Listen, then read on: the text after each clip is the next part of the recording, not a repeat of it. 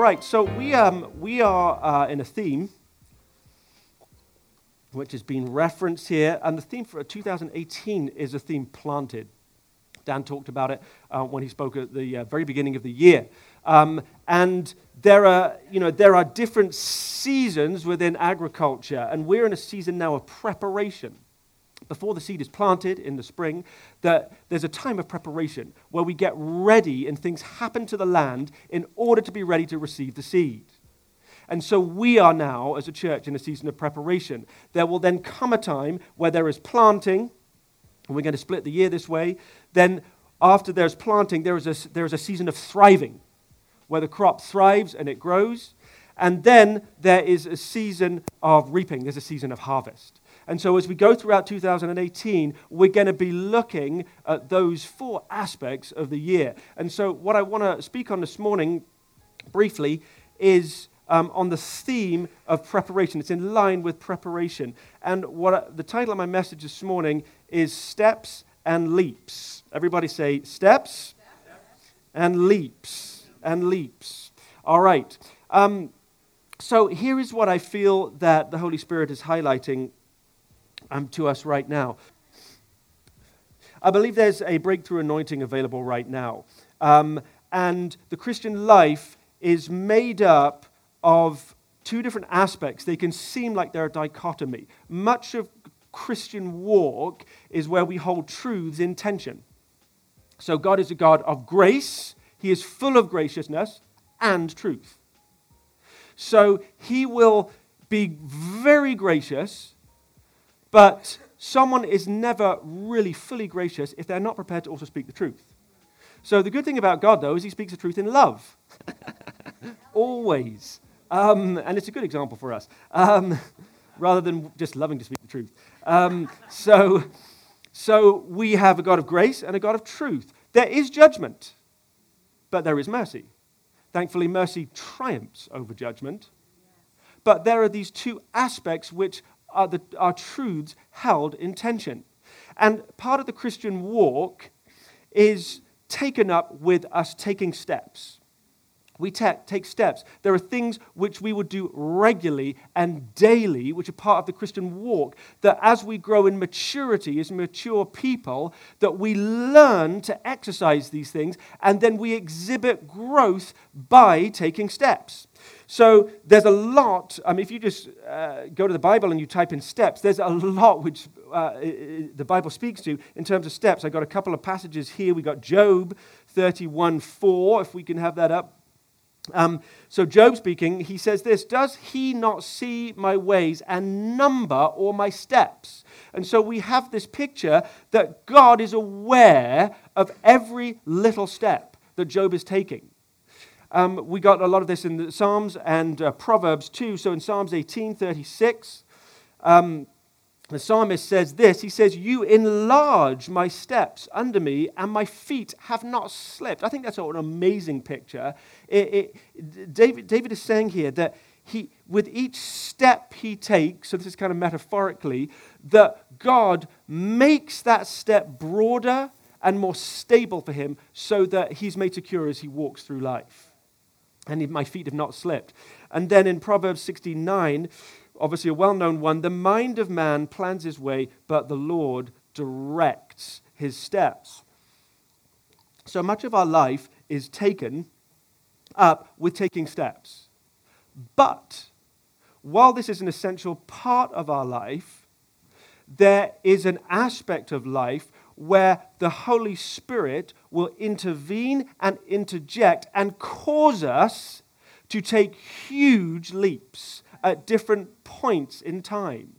And if we examine Scripture, which is going to take a little time to do, if we look at the life of Jesus, we look at the example he gave us, if we look at the disciples, if we look at the apostles, we see that while their lives were taken up by these daily steps, they were punctuated by dramatic leaps where the miraculous happened. And it's not just confined to the New Testament, but David spoke about this a lot, and we read about this in 2 Samuel, in the 22nd chapter, where he's in this whole big soliloquy. And he says in verse 18, He says, he delivered me from my strong enemy, from those who hated me, for they were too strong from me. So we have the same man that in Psalm 18 spoke about taking steps. He then basically says, when I was in warfare, that which was opposing me was too great for me, but the Lord delivered me. So essentially what he's saying is this: the step that I took, there came a point where I need something more than just what I could do to take a step myself. And when I was in that spot, God came and delivered me. He goes on to say in verse 30, for by you I can run upon a troop, and by my God I can leap over a wall. And so we have this picture, and we read a lot about this in the battles of David, of this man who was faithful in the day by day, but when he was going about in that faithfulness, there were times when God came in and he caused him to do the impossible. And we read about how battles were won and there were impossible odds, but God routed the enemy. He came and transformed the situation, and he gave David the victory. He goes on to say, he trains my hands for battle so that my arms can bend a bow of bronze. He says, you have also given me the shield of your salvation, and your help makes me great. How many of you here would like God's help to make you great? Amen. But David understood and knew this principle, that he would do what he could do, but he had an expectation that God would come in and do what only God could do. And I want to suggest to you that our lives should be made up of us taking steps, but us having a regular and continual expectation that we would be able to make leaps forward through God making us strong.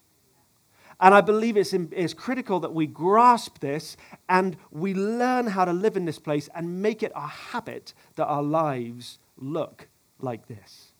And so we're going to take a little look at this, or what is involved in this today, and then I'm going to pray for some people at the end, and the Holy Spirit is going to come, and God is going to make us great. There's a lot to be said for faithfulness. There's a lot to be said for consistency, for diligence. There's a lot to be said for steadfastness, but we're not called to lives which are routine. God does not want us to live routine, boring lives. Jesus is interested in the acceleration of our faith, and our lives are to exemplify this. If we can look at the lives of the Israelites as kind of a picture of what this looked like. They left a place of captivity. They traveled to the promised land. And they got there by taking a whole bunch of steps. They walked for a long, long time. Now, they had to do what it took to take those regular steps. They had to get up in the morning. They had to get dressed. They had to eat. They had to choose to walk and keep walking. But as they did that, their journey was made possible by the intervention of the miraculous, regularly and continually. As they made steps, there came a point where they had no water. And then Moses struck the rock, and water came out. There was a pool that was made pure again, so they could drink. Manna came from heaven daily for like weeks and months. They crossed the Jordan. They crossed the Red Sea. Astounding miracles punctuated their lives. That is not just something for the stories of the Old Testament. It's not just something for the apostles and the disciples. It's something for every believer because it hasn't stopped. And it needs to be our expectation for today. So I want to look at three things here that I believe, are important in finding a balance between taking steps and taking leaps. It's important that we don't fall into one side or the other. Dan has a statement in which he often says, reaction to an error can lead to an error. So when we've experienced something which we're like, this is not right, we want to run from that, and we go all the way the other way. We're like, I'm going to stay as far away from that as possible. And often in our error, we probably want to be around about here. And, we can have a mindset where we choose, where we believe that we will only make passage through life through the miraculous intervention of God, and that's faulty. And it's equally faulty to put aside the miraculous intervention of God and say, I am gonna just make it through by my own conscientiousness and diligence and the taking of my steps. That equally would be faulty. We want to be a people that have a sound understanding, and we have all that God has had for us.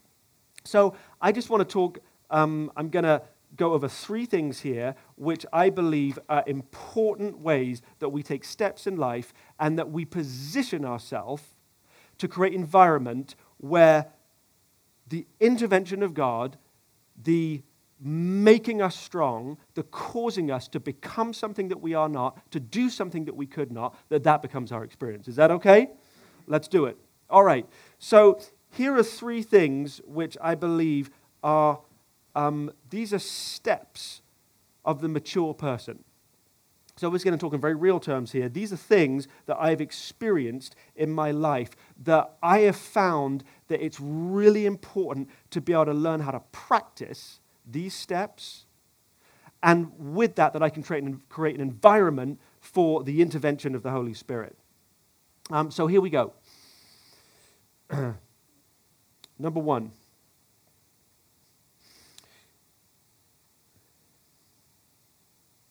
I'm going to say this in a negative first, and then I'm going to put it in a positive. The challenge that I have faced and that I needed to flip from go to one mindset to the other is this. I will seek God more and more each day to understand why my experience is what it has been, instead of seeking God to understand what He wants my experience to be. Let me say that again. We can fall into the trap of seeking God to explain why our circumstances are the way they are, as opposed to seeking God to understand what He wants our circumstances to be. And it's a sign of a mature believer who makes it their focus to seek from a position of finding what God wants to bring us into, rather than trying to find an explanation for where I am right now. So let me give you an example of this. I'm going to share someone else's example, and Diana made reference to this earlier, and I'll give a personal example too. She mentioned that when she came to the Lord, that she came from a household and a family environment that was deep with a spirit of depression and despair. And that was her experience. And so that's what she knew, that's what she grew up with. And so not surprisingly, when her own family struggled deeply with depression, she struggled greatly with depression. And she carried this with her. And so what much of that early dialogue with God was focused on is, why am I this way? Why has this happened to me? What's wrong with me? And so she studied the scriptures, she prayed, but it was all focused on, why am I this way? Why are things happening this way? What is going on? And it wasn't until she made a decision to make a leap to look at, what do you say about who I am? Where do you say I'm going? What do you say about my identity, that then things shifted and changed in her life. Because she began to seek God not for an explanation about the way things were, but to seek God for how to make his experience her experience. And I find in my own life that we can, because we live in this Western culture and the way we process, we can take up our time trying to examine and figure out why things are the way they are. But our commission is to look to God and seek God for where he wants to take us to and for what his experience is, and not to make explanation for where we are right now. So if we want to be a mature people and we want to be making steps like David so we can then make leaps, we need to make a decision that our focus on seeking God, of seeking his ways, is to seek what he has for us, and that we were pulled into it. Somebody once put it this way. They said that your faith is like a grappling hook. That you throw a grappling hook. You know what a grappling hook is? It's one of the things that James Bond would routinely use.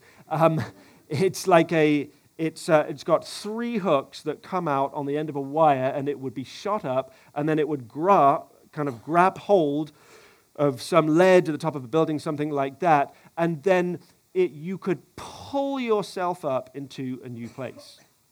And so our faith is like a grappling hook that when we focus it on what God has for us, we're able to pull ourselves up to where he is. Rather than being preoccupied about what our experience is, when our eyes are fixed on what his experience is for us, then by faith we can make a decision to stay fixed on that, and our faith will pull us into what he has for us. We want to stay fixed on what his experience is and not try and explain what our experience has been. I want to ask you, is your faith focused on managing your experience or bringing you into his experience? It's a good question to ask. Number 2, steps for a mature person. Number 2, I am responsible for my own faith. I am responsible for my own faith. So in the letter of Jude, he writes this. He says, "But you, dear friends, by building yourselves up in your most holy faith and praying in the Holy Spirit, keep yourself in God's love, as you wait for the mercy of our Lord Jesus Christ to bring you to eternal life." Let me back up again. He says this to the church: "Dear friends, by building yourselves up in your most holy faith and praying in the Holy Spirit, keep yourself in God's love." No one else is responsible for my faith other than me. Many people may have had a bearing on where my faith is. They may have affected my faith. They may have made it more difficult for me to have faith, but no one is responsible for my faith other than myself. Not the person whose behavior affected my faith, but my faith is based on my decision to believe in the one who's faithful, and he is faithful. So let me give you some just real practical illustrations of this.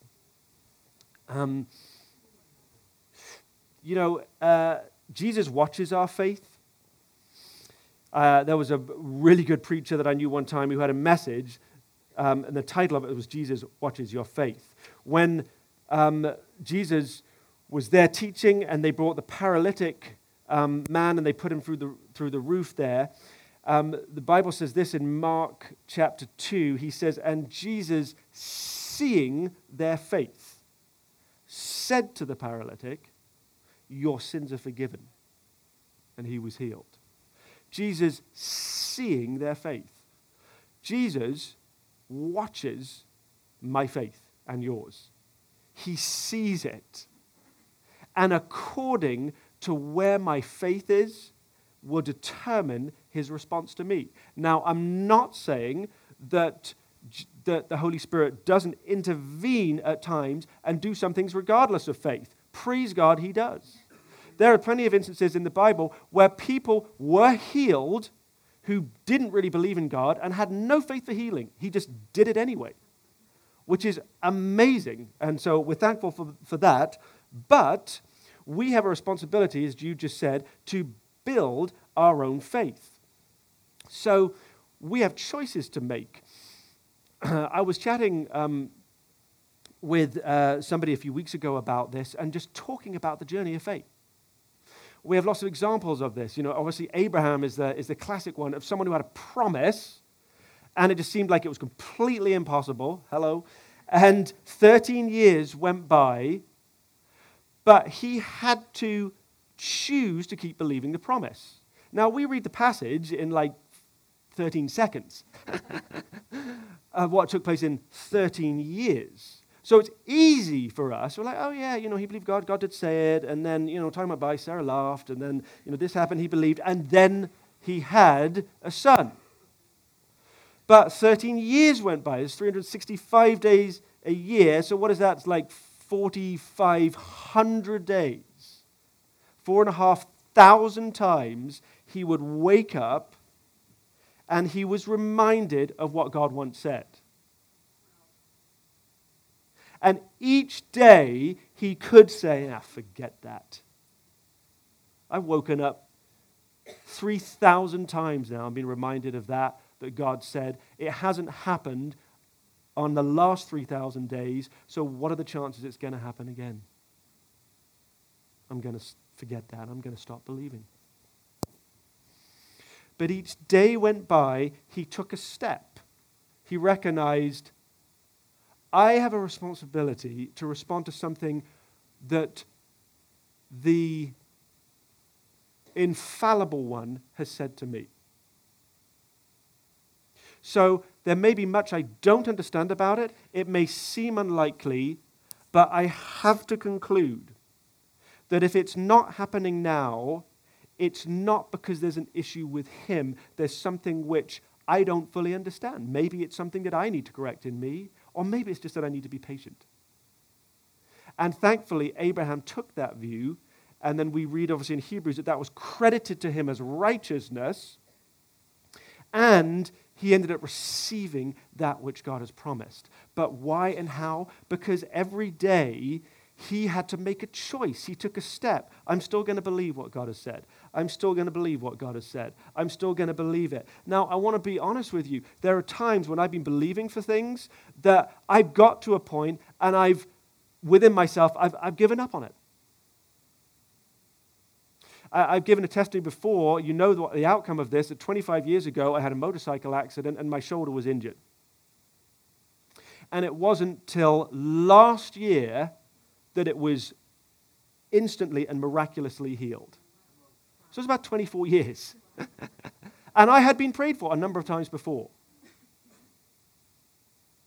But I tried to force my heart to still say that if God has said something, even if I'm not seeing it, the problem is not with God. It still is true. I don't fully understand why it hasn't happened, but you know what? I don't know that I have to.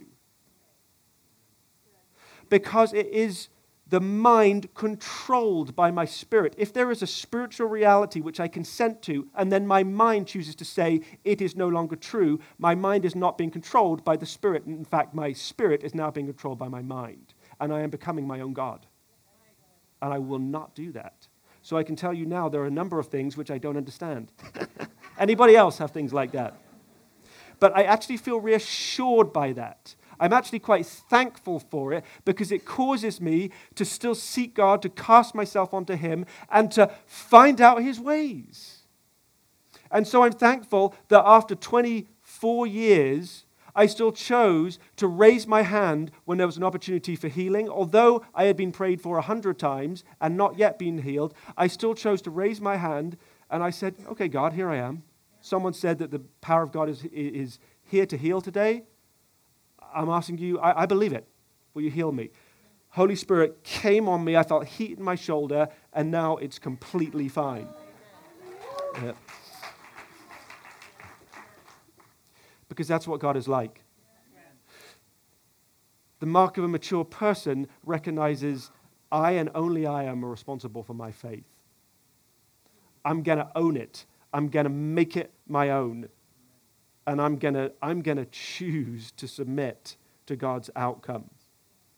Diana mentioned earlier that there was a tribe that settled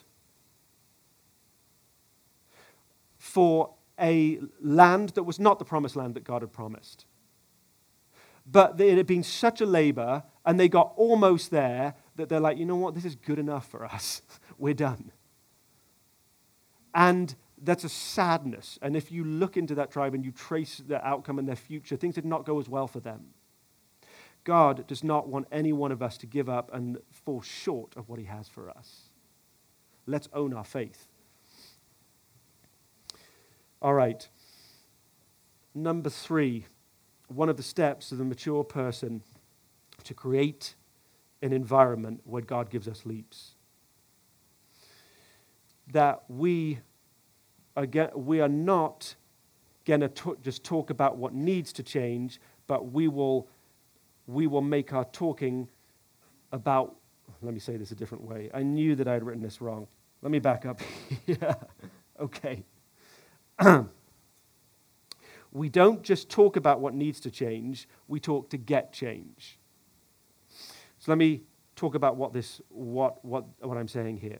Am I talking about the problem, or am I talking to the person who can resolve the problem? And I find that I can take a lot of time talking about what the problem is. I talk to myself about it. I may talk to other people about it. But it's not until I talk to God about it and I talk to the person that actually can resolve the problem that things change. There was a season in my life where things were very difficult and I was looking for answers. And I realized as I look back, I took so much energy talking through and thinking through what the challenges were. But if I had just gone and talked to the person that could actually make a change in that situation, my life would have changed way quicker than it actually did. But I find in life, when things happen to us and we are fixed on a challenge, our tendency is to get consumed with it and talk just about that. We may just talk to ourselves about it all the time. We may start talking to other people about it. But what we often don't do is talk to God about it and then talk to perhaps the one or two people that can actually make a difference in it. And I had to learn the hard way a few times when there were things that I was preoccupied with, and I labored over things for months before I got to the point where I knew I need to go and talk to this person about this problem. And when I went and talked to them, the situation was transformed. Now, sometimes that's hard to do. If there are things that we are struggling with our other fellow brothers, it's not always easy to go and talk to someone else, is it? No. But our commission is to talk to resolve a problem before we talk about the problem. So I just want to charge us this morning, and I'm speaking to myself and everyone, that if there's a challenge that you're facing, and that challenge involves a person, you need to go to that person. Don't keep talking about the challenge. Don't talk to other people about the challenge. You can talk to God about the challenge, then talk to the person about the challenge. And as you do that, that's where you're going to see breakthrough. And that's the mark of the mature person who takes steps and God causes them to take leaps. This is what it is like to walk step by step. And I believe that as we receive these things, we create an environment where the Holy Spirit comes and causes us to make leaps. Because in this season, that is what he is interested in doing. That for your life and mine, God wants us to have an expectancy that he's going to come and bring breakthrough.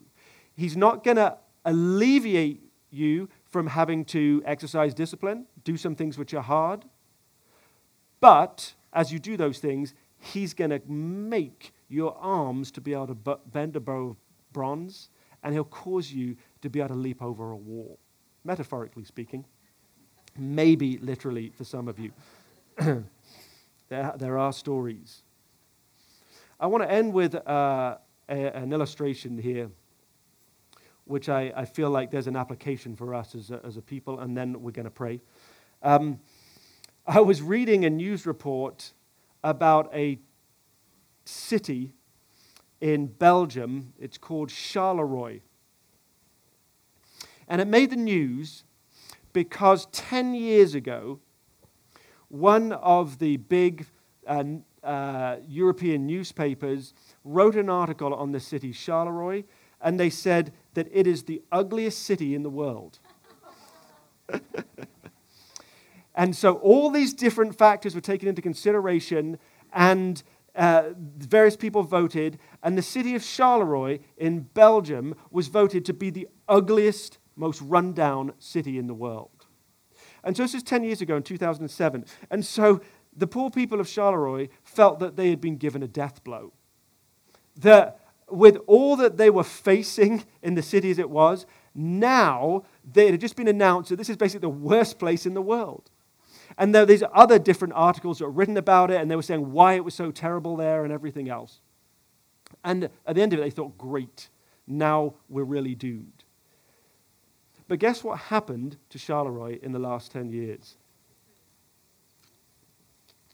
An amazing thing happened, quite the contrary to their expectation. That once this was made public, suddenly investors started to come to Charleroi. There was a tourism industry. People wanted to go to this place, and they were fascinated by it. So people started coming in by the busloads. People started visiting it.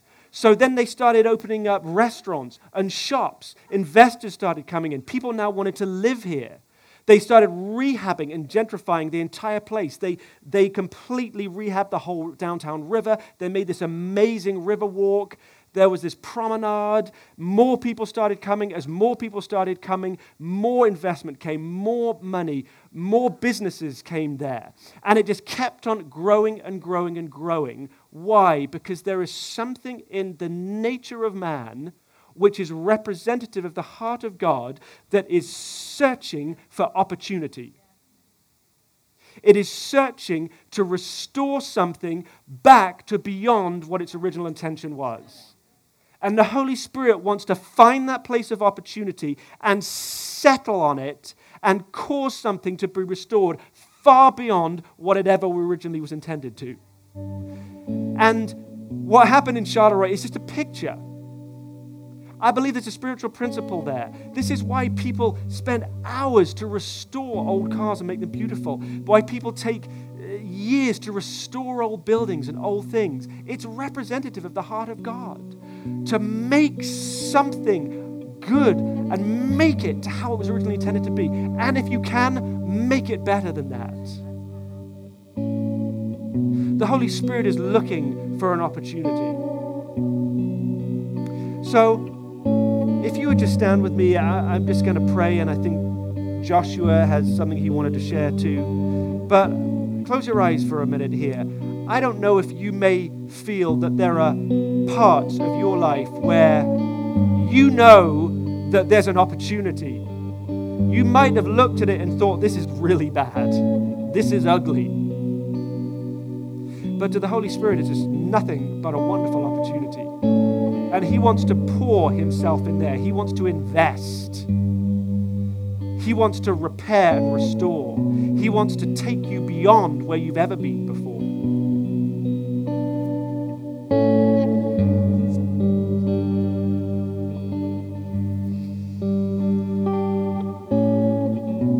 I'm going to ask Joshua to come up, and I just want to say this. I felt so strongly in our worship. There is an anointing for breakthrough. And when Jeremy was talking about there are moments where God moves us forward by leaps, I think this is one of those moments. If you have an area where you need God to move you by leaps, if you're facing something that you feel like, I've done everything I know to do, I've done it again and again and again, and if you're like David, where you're at a place, or you're like the Israelites, they took steps day by day, and then they got to the sea, and suddenly it was impossible. But God parted the sea for them. I believe the Holy Spirit's here this morning, and he wants to part some seas. There are obstacles that some of us have been up against, and God wants to remove them right now, right here. So I'm going to ask our prayer ministry team to come forward, and I'm going to ask you, if that's you, to come forward and receive prayer this morning. But I want Joshua just to share what the Holy Spirit told him. We're going to pray, and then we'll dismiss. So, if there's a stampede of elephants coming at you, you got two choices. Get out of the way or get run over and get killed. That's pretty much it. So we'll get back to that, but that's where we're going. So in India, they train elephants, and the way that they do that is when they're young, they chain them to a pole. So now the elephant walks around and around and around, and it knows it can only go this far, and that's it. Well, one day they just take the chain off, but this elephant's created a rut. It has this habit of thinking, and it can't get out of it. And it never goes outside of that circle because it's been trained to do that, even though there's no chain on it anymore. It's been broken free. And what the Lord was showing me, there's a lot of strongholds in our minds. We've all been set free. He's like, it's done. It was finished at the cross. But we still think that we have to be depressed, that we are filled with fear, that we can't do something. All these things, it's in the mind, and he wants to free us of that. And the thing that's even greater about it is, so the enemy goes around like a roaring lion, right? So I don't know any lions that stand in the way of a bunch of elephants stampeding. And the only way to hold down an unstoppable beast is to make it think it's still in slavery. And that's what the enemy wants to do to us. Gets us caught in slavery early on, and then we're stuck. But the Lord says, no, you're free. And I'm going to show you how powerful you are because I live in you. So if there's anything you're battling in your mind, wrong thoughts, the thoughts like Jeremy was saying, things about me that I think, not what God thinks, today's the day to get it broken off. So if that's you, come forward for prayer. But I just want to pray and release that right here, right now. So Father, in the name of Jesus, we put our gaze on you. We do what Jeremy instructed us to. We lift our eyes off of circumstances and we put them on you, the author and perfecter of our faith, the one who fights our battles for us. And Father, in the name of Jesus, I take authority over any strongholds of the mind, former patterns of thinking, Father. If anyone here is stuck in a rut of thinking that's causing them to walk in slavery when they've been set free, we break it now in Jesus' name. We break the power of that stronghold in the name of Jesus. We lift up the banner of Jesus, the banner of freedom. Father, we ask for that this week and even right now, your Spirit would begin to minister to them and all the word that's been sown in their heart, Father, that there would be a renewing of the mind, that your Spirit would wash and cleanse their minds from any ungodly thinking. Father, we want our minds to be controlled by the Spirit. So we say yes and amen. And we're so excited, God, that you're doing this for us and you're on the move in our lives. We thank you, we thank you, we thank you. In Jesus' name, amen.